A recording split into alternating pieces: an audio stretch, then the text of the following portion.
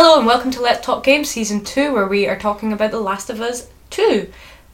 Just a warning, there is many spoilers in this podcast, so if you haven't played the game yet and you don't want spoilers, switch it off now. Okay, I'm Anthony. And I'm Abby, and after this I'm seriously considering changing my name, to be honest. Yeah, we didn't really talk about the fact that Abby, it was your namesake. I knew I was a baddie. I felt it. Why did you kill Joel, Abby? I didn't want to. So, Joel died at the end of the last episode. And we're still in shock. So, but shock, not shock, I think. Yeah, we knew Joel. We were probably starting going into this. Something was going to happen to Joel. We just didn't think that it happened so soon and so graphically. Yeah. But we talked about that before. So, we're starting this block with the aftermath. Mm-hmm. And it starts with Ellie sitting on her bed. And she looks so numb. And she looks wrecked. And she's also her face is all messed up. Yeah, she's still healing from getting hurt. I'm actually surprised she healed so well, because it looked like her lip was totally split open by that kick to the head. I think her, lip was split. But it's been a few days. Though. Yeah, it's definitely been a few days. I mean, we find out later Joel's beat is in the ground and been buried. Yeah. So, Tommy comes round with some frozen food in the age-old tradition of you need to eat. Yeah.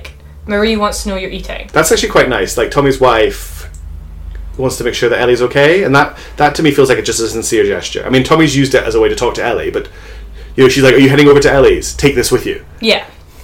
But Ellie's response is, she can't stop us. Yeah. That's what she says in response. And you find out that they've asked Maria for a gang to run to Seattle and get revenge on these people who did this to Joel. And I'm going to say a controversial thing here. I think Maria's a hero. Yeah. She's thinking... she's not perpetuating the cycle of violence that we're seeing so clearly in this. Yeah. She's thinking about the bigger picture. That's exactly what I was about to say. She's looking at the bigger picture. She's looking at the survival of her people in her town. Mm-hmm. And, you don't want to get rid of this many horses and this many people who are good at fighting and this many guns, because you need them to protect your own town. And the town they've got, the city they've got is amazing. Yeah. Especially when you see other cities. It's amazing. It's unreal. One of the things Tommy even mentions to Ellie when they argue is she can't release a whole gang of people. What if hunters come back? Yeah. So they've been attacked before, and they've had to defend themselves, and they need those people to defend the town. Yeah, absolutely. And something that we have talked about a lot in this is how Tommy, Joel and Ellie are the same. Yeah. Ellie's becoming such a mirror of early Joel. Yeah. I don't know if she's quite a mirror of the early Joel. I think she's the end of The Last of Us 1 mirror. That's a better way of putting it, yeah. Where there's such a hardness, it's pure survivalist, it's pure, you've hurt me so I'm hurting you, it's instinctual. Yeah. There's no... lashing out. Whereas Maria is showing that there is a way to break the cycle, mm-hmm. and it isn't easy and it does hurt, but taking the higher ground for both parties means no more pain and no more... Yeah, because it is safe to assume that she is hurting over Joel as well. Yeah. Ellie was the surrogate daughter, Tommy was the brother. She was a sister-in-law. She had a relationship. She'd be hurting too. Yeah, that family's been crushed by what's happened. You don't know if Tommy and Marie have a daughter or a son, do you? Do they have any kids? I don't know. So Ellie might even be feeling a little bit of a surrogate, for them as well. She's family. She's close with them. So Tommy's Ellie's well then we're going. Yeah, we're just gonna go ourselves. We'll sneak out. So Tommy's right, okay, give me a day to talk to Maria. See what I can do. And I'll check in with you tomorrow. And the scene shifts and Tommy's taken off. Yeah. So Ellie is at Joel's graveside. And she just looks so upset and so sad. And Dina's behind her. Dina's being a good girlfriend. Dina's the best. Side note. Yeah, Dina is the best. Dina's the best. And Ellie says that they've obviously made their own plans to leave, because Dina mentions that she's stashed their bags at the gate, mm-hmm. and that she tried to get at the horses, but they've been locked down. Maria doesn't want anyone else leaving, and that's when you find out Tommy's gone. Which is exactly why Tommy has done it. Yeah. Ellie's going to be so annoyed with Tommy for just taking off like that, telling her that he needs a day and then just leaving. When we were walking the dog today, we were talking about this, and we were this is almost like Joel still protecting Ellie in death, like, it's now Tommy's responsibility. Tommy's the only other person in the world that knows that she's immune. The only other person in the world... In fact, Tommy is now the only person in the world that knows about the fireflies and the fact what happened that there. She could have been harvested for a cure. Mm-hmm. Tommy also just lost his brother. Yeah. After just getting him back. So I think Tommy would have seen it as his responsibility to Joel to leave Ellie behind. Yeah. And Tommy knew he has to do something because you don't mess with the Millers. Yeah. Like, there's no ambiguity with Tommy. You know that that's what he would do. He'd have to get revenge. Because they're the same. Yeah. So Ellie then tells Dina that they can go once she gets something from Joel's house, and you walk down the road to Joel's house, and the first thing you see is on the steps and the garden outside the house is just so many flowers. Yeah, this actually really touched us because it showed quite a lot how much Joel has grown. He's really obviously fit himself into this town. He's loved here. But if you think about in Boston, how he was living, yeah. Where here he has a nice house. It's clean. It's well looked after. So clean looked after. It's not like it's cleaner than Ellie's house. Mm-hmm. It's not the house of a man who's depressed or struggling. Nope. He's got framed pictures on the mantelpiece of drawings that Ellie has done of him. Yeah, there's art everywhere, not just her art. You find out as you explore upstairs that he's got a new hobby. He's wood carving, and he's doing some beautiful carvings. He's really changed who he is and really grown as a person. Yeah. And this is something I always find a bit interesting about the idea of revenge when it comes so much later. It's the whole idea of how your grandfather's axe. Like, if you change all the bits, is it still your grandfather's axe? Mm-hmm. If you've changed all the bits of Joel, is he still the Joel that did whatever he did to Abby so long ago that we still don't know what it is? That's a good question. Like, can action someone takes later in their life make up for things they've done earlier in their life? And I don't know the answer to this. It's just something that I wonder about. So it's definitely a question the game is asking, I think. Yeah, for sure. When you go to the house and you pick up Joel's watch, and Anthony knew it. The second we were we're going to Joel's house. It was he's just going for the watch. He wants his watch. Yeah. Sarah, was his daughter called Sarah? Yeah. That Sarah gave him back at the start of the first game for his birthday. And she also gets his pistol. Yeah. Which I think isn't really a lot of time spent on it, but I don't think guns are allowed in the town. And it's a really big deal for Joel to have a gun. Yeah. I think it's also a little bit of a hint that the old Joel is still there. He's still planning for disaster. He's got a backup. He's got his gun hidden under the bed, so that if something does go wrong, he's there. Yeah, he's ready to go. But while you're upstairs, Dina calls you downstairs. And she's like, nothing's wrong! Just come down, please. And Maria's there. And of course Maria's there. Maria's not stupid. That's exactly what we said. Okay, Maria might be my favourite character so far. I just love this strong, competent woman keeping this town together. Yeah. And, on the other side of the coin, she's married to Tommy. And with that is Joel and Ellie. Well, right now she's dealing with Ellie, who is probably one of the most obstinate teenagers ever, who also has a blood debt she needs to pay. Yeah.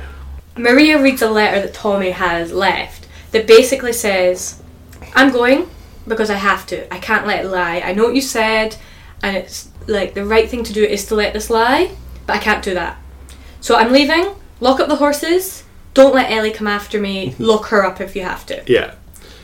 And then Maria's basically turns to Dina and is like, are you going with her? Yeah. And Dina's like, of course. And she's like, right, you get one horse. Yep, you can take Shimmer. Get some guns. Bring my husband back. I think it's, you can take Shimmer, you can take your own guns, you can take some ammo. Yeah. And bring Tommy back. Yeah. It's the agreement.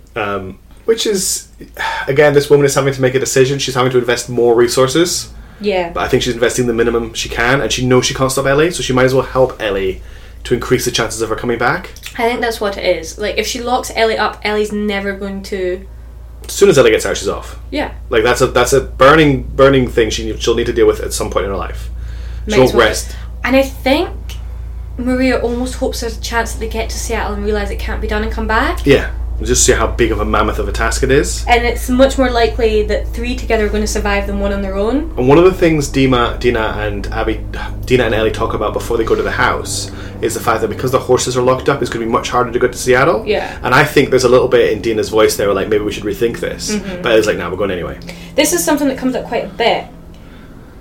And I think we'll talk about more in the next episode. But Dina's not like Ellie. No. She's not hardened in the same way, even though she's had awful things happen to her. She still sees a lot of joy in the world. And she's softer, but not in a negative way. Yeah, she's just more human. Yeah. Like, less hard edges, more like Maria. Yeah. But again, not quite as extreme. In that direction either. So... Before they leave, one other thing we do is we check Ellie's diary journal.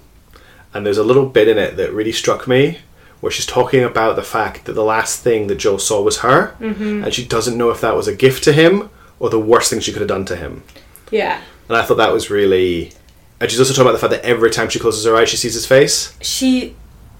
As the next bit goes on, she is writing a lot of poetry about Joel. Like, his loss is felt so deeply. Also, it's such a teenage angst thing to write, teenage angsty poetry. Love it. But to go back to Dina has such an interesting stake in it, because her stake is Ellie. Yeah, she's there for Ellie, and she has no link to Joel or Tommy. She just wants to make sure Ellie's okay and Ellie's safe. And, like, they've not been together for very long. But I think they've been friends for a very long time. Yeah, and that's hinted at as we go through this, and they talk about things they've done together in the past. And then it's Seattle Day 1. Yeah, and that was very, very interesting. We both assumed that the journey to Seattle would be a big part of the game. But as I've been thinking about it, it's not so much in the first game, even though in my head it is. Yeah, the first game had like chapters that started and ended with you arriving somewhere and leaving somewhere. Yeah, but in my head you travelled a lot more. I think it's because you spent more time on foot. Yeah. So a lot of the early Seattle stuff is quite a nice, like, scavenging mission. Even before you get into that, you're just riding through this forest. You don't even realise you're near Seattle, yeah. And then suddenly the forest just opens up, and you're we're on a road. Yeah. So the reclamation of nature is so strongly felt this late after the end of the world. It's really beautiful, actually. It is. It's lovely. But yeah, as you said, there's loads of fun scavenging to do here. Yeah, and it is interesting scavenging. Because you're going through, like, the little bit of the city you can get into. First of all, you have to get through the city. Yeah. And it's absolutely shocking you haven't been shot yet. It's so shocking. Even before that, there's a bit I wanted to talk about. Where you get the map, you pass this trailer, and there's no bit in the game, like, Dina doesn't go, we should check that trailer for loot. You just went, I'm just going to check this trailer out. Like, there was no... A lot of games try to hint you to do things without really making it obvious. Like, a bad game would just put an objective marker in that hut, and you'd be like, why do I need to go in there? But you just went in and you found a map, and that map is so crucially important. Yeah, because as you go, Ellie actually writes on the map where you've been and where your clues are. But if you hadn't gone in there, what would have happened? I don't know. Even finding, like, in that trailer, you find the codes for all the gates. Yeah. But again, you're right, it's just through scavenging. It's just through scavenging. It's re-reward, and that's another thing. The game is hugely rewarding Abby for scavenging. She's going out of her way and exploring, and she's finding vignettes, like little bits with Dina and Ellie that you could easily miss. She's finding tons of equipment. You found the holster for the pistol. Oh, yeah. And that's a huge find. And that was just in some, like, that was really hidden away. I couldn't remember where you found it. I think that was in Barco's. I think that was in Barco's. But, like, so many people wouldn't do that. Like, a lot of people would, but there's so much stuff you can miss by not exploring. Yeah, I find this game rewards, like... And this could just be our perception, but I feel like you get rewarded for killing in interesting ways and not shooting bullets. Abby spent a lot of this game stealthing, especially fighting the infected. Yeah, when you fight the humans, that goes out the window.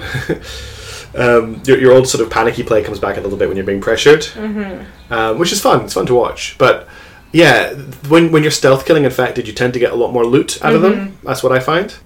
But yeah, as you scavenge around the city, you're finding the story of what has gone on. Yeah, what's happened for you 10 years ago. So as a reminder, Fedra are like the government military operation to try and quarantine the cities. Yeah, and they were brutal in Boston. There were the Fireflies who were trying to overthrow them.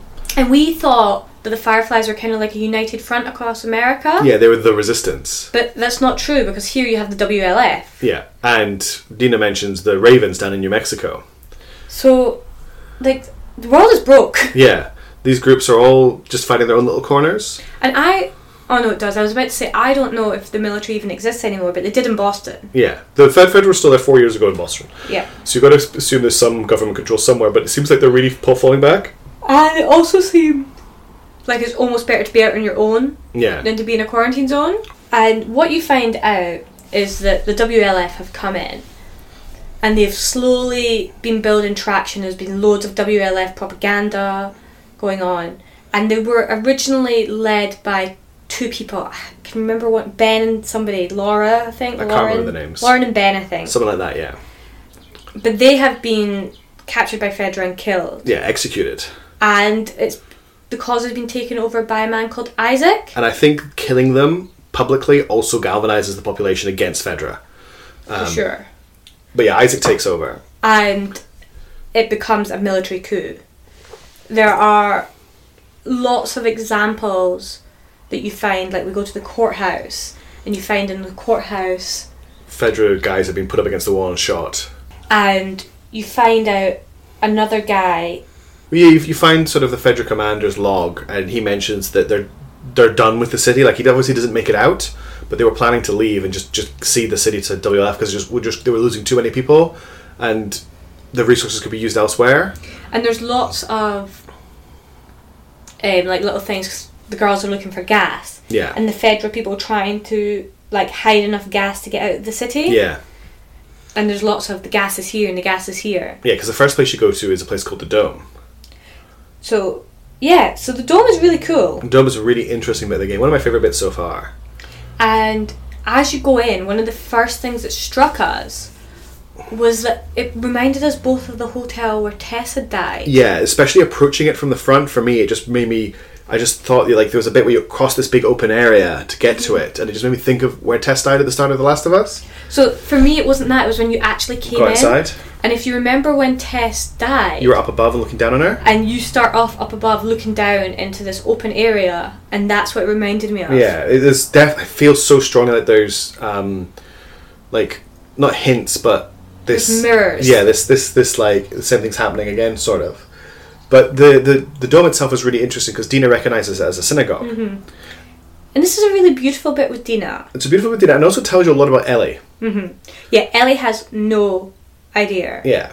About anything. Because Dina starts to tell Ellie what a synagogue is and about her religion and the fact that her sister made sure that they tried to pray and they had like a burnt out Torah. Yeah, because Ellie has no idea what a Torah is, and you just find out that Ellie has really no idea about the history of the world. Nothing. It's just all been survival. Yeah, because Dina talks about like she kind of is really proud about the fact she's from a long line of survivors, and she talks about the Holocaust, and she talks about other things that have happened. But the thing that Ellie's, when she says, "I like coming from a long line of survivors," Ellie's like, "Do you mean the outbreak?" Yeah. So that's her, like, as far as Ellie's mind goes, the outbreak is like the first thing that's ever happened. And that's a really surprising thing, because I just had this mental image that Ellie really liked to read and knew a lot about the world from books, but she doesn't seem to.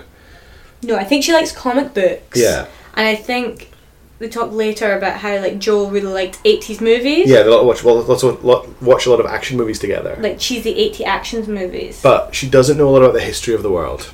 Mm-hmm. But you find out the dome, sadly, doesn't have any gas in it. And there is a nice little side story as well, because you find out that the rabbi and his family fled the city before WLF took over.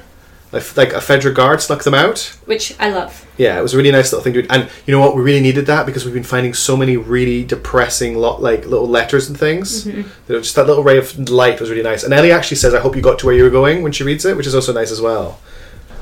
So after you find out that the dome has no gas in it, you've got to go to the second place that you know about, which is the courthouse. And one of the things we quite liked is the map was actually really easy to follow. Yeah. So we find ourselves at the courthouse really quickly. Well, before we move on, Abby has a secret about maps. I can't read maps. Abby can't read a map, and she can't orientate herself on a map. Not even a little bit. But the game did a really good thing, because you have this map, and it's just like a tourist guide map, and Ellie is marking off where they've been and where to go. But even though it's a paper map, the map shows you where you are on it. And Thank goodness. And it worked out so well for you. Yeah, otherwise I wouldn't have been able to do it. The really funny thing about Abby as well is we live in a city with a grid in the CBD. So it's like, any other big, like a big American city. It's all laid out in squares. And Abby can't find her way around it at all. I can't do it. But we go to Sydney, which is built like a European city. It's a big maze of little alleyways and crooked streets, and she has no problem finding her way around it at all. And it's really bizarre. For me, the grid is hard because it's too repeating. I can't orient. You don't have any landmarks or anything. Whereas, like, something that's a bit more sprawling isn't repeating in the same way. And so I can build my mental map a lot easier. It's really interesting. It's hard times. So we go to the courthouse. And first of all, getting into the courthouse is a little bit tricky. Yeah. Not super tricky, but... There was something about the user interface that really annoyed you trying to get into the courthouse. Oh, yeah. So I was just wanting to have a little bit of an explore before I went in. And it kept on being like, do you want a hint? Yeah. Do you want a hint? And I was like, no, I don't want a hint. And you haven't used a hint yet. Mm-mm. You found your way into the courthouse, and there was some clickers and some infected to kill. It wasn't anything too major. No. There was a tricky bit with one clicker and one runner. Mm-hmm. We ended up molotoving them. But apart from that, everything else was a stealth kill. And, oh God, Ellie said something when you're in the courthouse about being on a jury. Mm-hmm. Where she says to Dina, do you ever wonder what it'd be like to be on a jury? And Dina's like, no, not really. And Ellie replies like, oh, a couple of minutes with my knife and like I'd know if they were telling the truth or not. And so she has no concept of what justice really is. Yeah, we talked about that at the time. Like, as far as she's concerned, that is justice. Yeah. Like, it's not about reasonable doubt or, forcing a confession out of someone. And she just can't conceptualise that. And what we know is that people will admit to anything under torture. Yeah. It's a really bad way of getting information. But that's what Ellie thinks is how you get justice and how you get information out of people. Yeah. Which is a bit scary. It's really scary. Ellie is a scary girl. Mm-hmm. Like, way scarier than Dina. Even though Dina admits earlier on in this bit that she killed another human at 10 years old, she's still nowhere near as broken as Ellie is. Yeah. As we find out at the end of this bit we're going to talk about. And when you get down to the bottom of the courthouse, this is where you find all those executed Fedra people who've just been lined up against the wall and shot. And the sad thing is one of them has a letter on him where a WLF member was going to help him defect, but he obviously didn't manage to get there in time. Yeah. And yeah, it's just he chose not to. Or he chose not to. And it's just telling the story that WLF's methods got more and more brutal as time went on. Yeah. And they talk a lot. You even find in the next room there's like a captain or something, and he's been macheted through the throat. Yeah. And that's right. That's where you get your machete. The other thing that happens as you're going through the logs of this area is the WLF people in the logs stop referring to Fedra as Fedra and start referring to them as the fascists. Yeah. And that's a big thing. It's a big terminology change, and I think that marks when Isaac takes over. He dehumanizes them. I was going to say, it marks them as like the other. Yeah.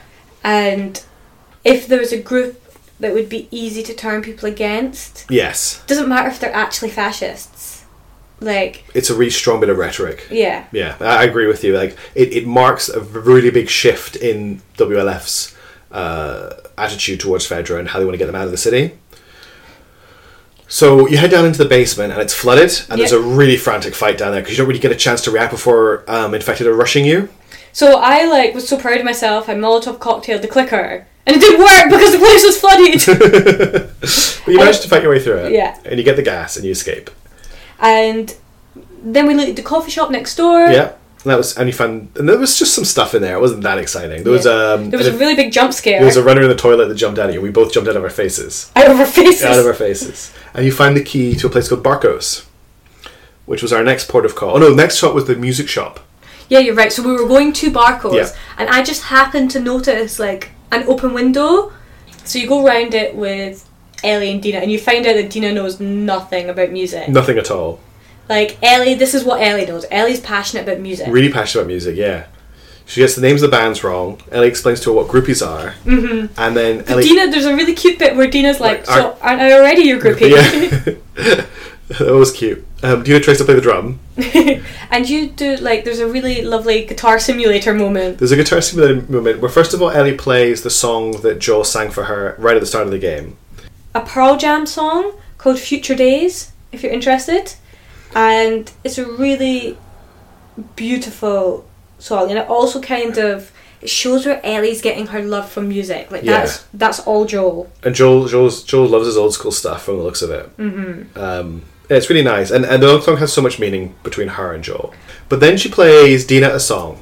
I love this, right? She plays Take On Me. Now, the way she plays it is really beautiful. It's a really nice acoustic cover of Take On Me. But who taught her to play the guitar?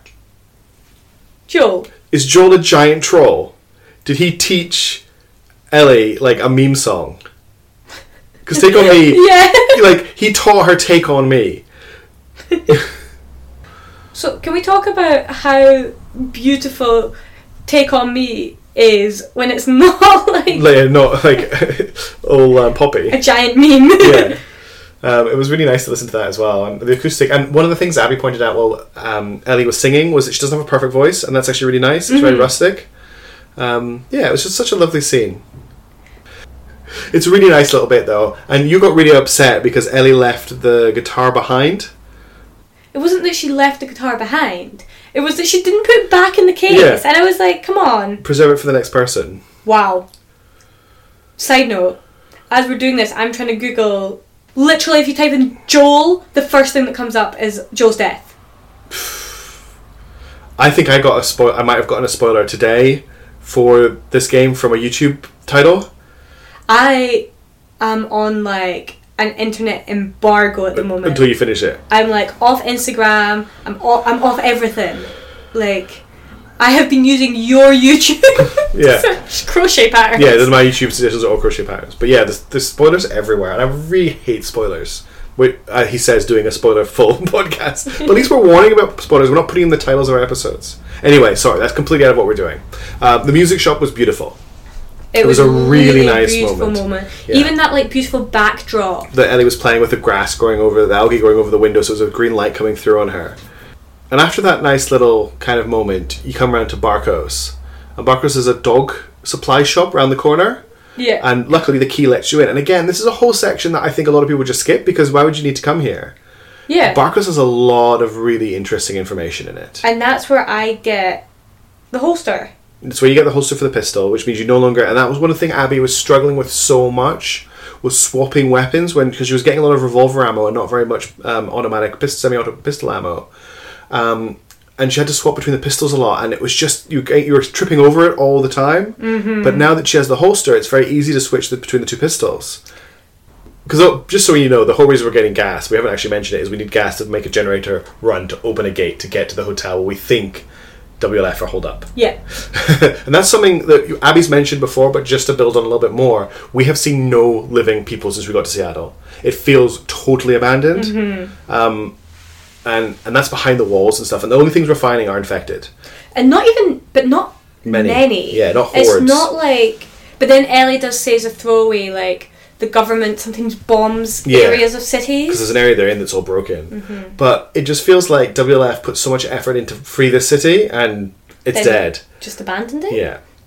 But we get into Barco's, and Abby finds the holster for her pistol, which makes your life so much better, because Abby was really struggling to switch guns before, and she had to do it a lot. And the holster just makes it so much easier. It was just switching between the pistol and the revolver was difficult. And you find out a couple of other things. You get a little bit marked on your map where there's a truck that they were going, like a convoy they were going to attack. Yeah. And there's just little ancillary bits of story about WLF, but it helps build this, what was going on. You have a really good image of like the political and the military landscape of Seattle without actually a cutscene. Yeah. Without it feeling like you've had an information dump. It's showing, not telling. Absolutely. Which is perfect for great storytelling. And on the way to the gate, we find that convoy. We find the convoy, and it's the ration trucks that have been shot to pieces. And inside you find like the officers of Fedra who are trying to escape. And one of the guys has a note on him that basically reveals that he had defected to WLF. And was an informant. And Isaac was like, your loyalty will be rewarded. And he's dead in the truck with everybody else. So clearly not. Isaac sounds like a really nasty piece of work. So we get through the gate? We get through the gate, we get to the Saravena Hotel. and the first thing you see is an infected jump the wall. So, which tells you that the place is not really being guarded, Yeah. even though it's meant to be like one of their bases. And like just before you see that, Dina's like, no, Elliot's like, watch for snipers from the windows, we need to be really careful. And then you see an infected hop in and no gunshots. And like you say, like Abby said. So, you hop the gate, you Molotov cocktail the... Yeah, use 2 infected- Molotov cocktails to kill loads of infected. But I actually think I killed 4. It's because I like dubbed the first throw. So I had to use my second Molotov to actually do the job of the first one. And you find that the infected were eating a recently dead WLF soldier. Mm-hmm. And you start to work your way through the hotel and find more and more dead soldiers as you go through, and they've all recently been killed. And it looks like they've been shot. And there was an interesting bit here because I was like, this is Tommy. Tommy's done this. But Abby refused to believe until we found the last 2. Yeah, because I almost feel like we're not going to meet Tommy again. That's the end of it. Until like you find his corpse or something. Yeah. So to see Tommy, like... Just ahead of us. Is a bit crazy. And we travel through the hotel, and I think we follow blood marks. We follow no, you're just looting rooms, and then you go into this one room, and it's lit differently. And we're going to end it here talking about this room. Yeah. And it's 2 bodies. Tied to chairs, tortured. And one of them has written the code To the gate nearby. The nearby gate, which you don't have in blood. And Ellie's immediately like, this is Tommy, because Joel told me about these torture techniques. Yeah, where you get them to write down the information and compare it. Mm-hmm. And also, like, Joel, what are you doing? Why are you telling Ellie stuff like this? All the stuff you don't tell Ellie, but you tell her how to torture people effectively. But you can see when they're travelling together and Ellie finally opens up to Joel, and he should have been asking questions about this kind of thing all the time. Yeah. And he might have tried to scare her, and obviously it wouldn't work. This is Ellie. Also, I think in Joel's mind, these are the skills that he feels that Ellie needs to survive now. Yeah. It's not the same world. Mm-hmm. Because Joel didn't have these skills before the outbreak. No, he picked them up. Him and Tommy picked them up. But so Tommy's gone through this place on his own, like a Terminator. Got these 2, tortured information out of them, and moved on. And the one marked thing that happens here is Dina shuts up. Yeah. So it's not super she's still talking. We really felt like there was a shift in Dina here. Yeah, she sees something that she was really shocked by, and she's seen a lot. She's been through a lot, but to see Tommy treat these people this way, this man that she's known who's married to Maria, it's a different side to him. Mm-hmm. And she's known that Ellie's been telling her that Joel and Tommy got up to stuff. Yeah. But I don't think she really believed it until now. And I think it's going to be really interesting to see what happens going forward. And that's kind of where we ended this session. Because it was quite another big shock, and it felt like the end of this little chapter. Mm-hmm. And the next thing is us moving through the gate that we got the code to and seeing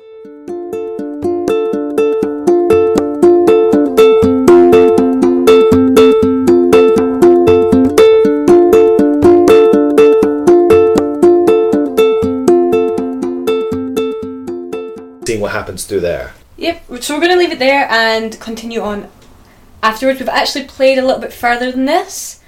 So... Next episode is ready to record, basically. Which is very exciting. So thank you very much for listening. If you would like to follow Anthony on Twitter, you can follow him at AntWillTalk.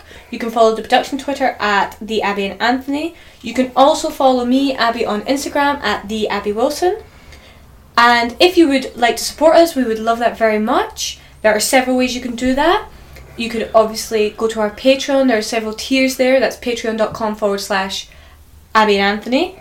Or, really the most important way that you can support us is to tell people about us, leave us reviews on iTunes, follow us on Spotify. Those are the little things that really get small podcasts noticed. Yeah. So, thank you, Internet. We love you. Bye. Be nice to us, Internet.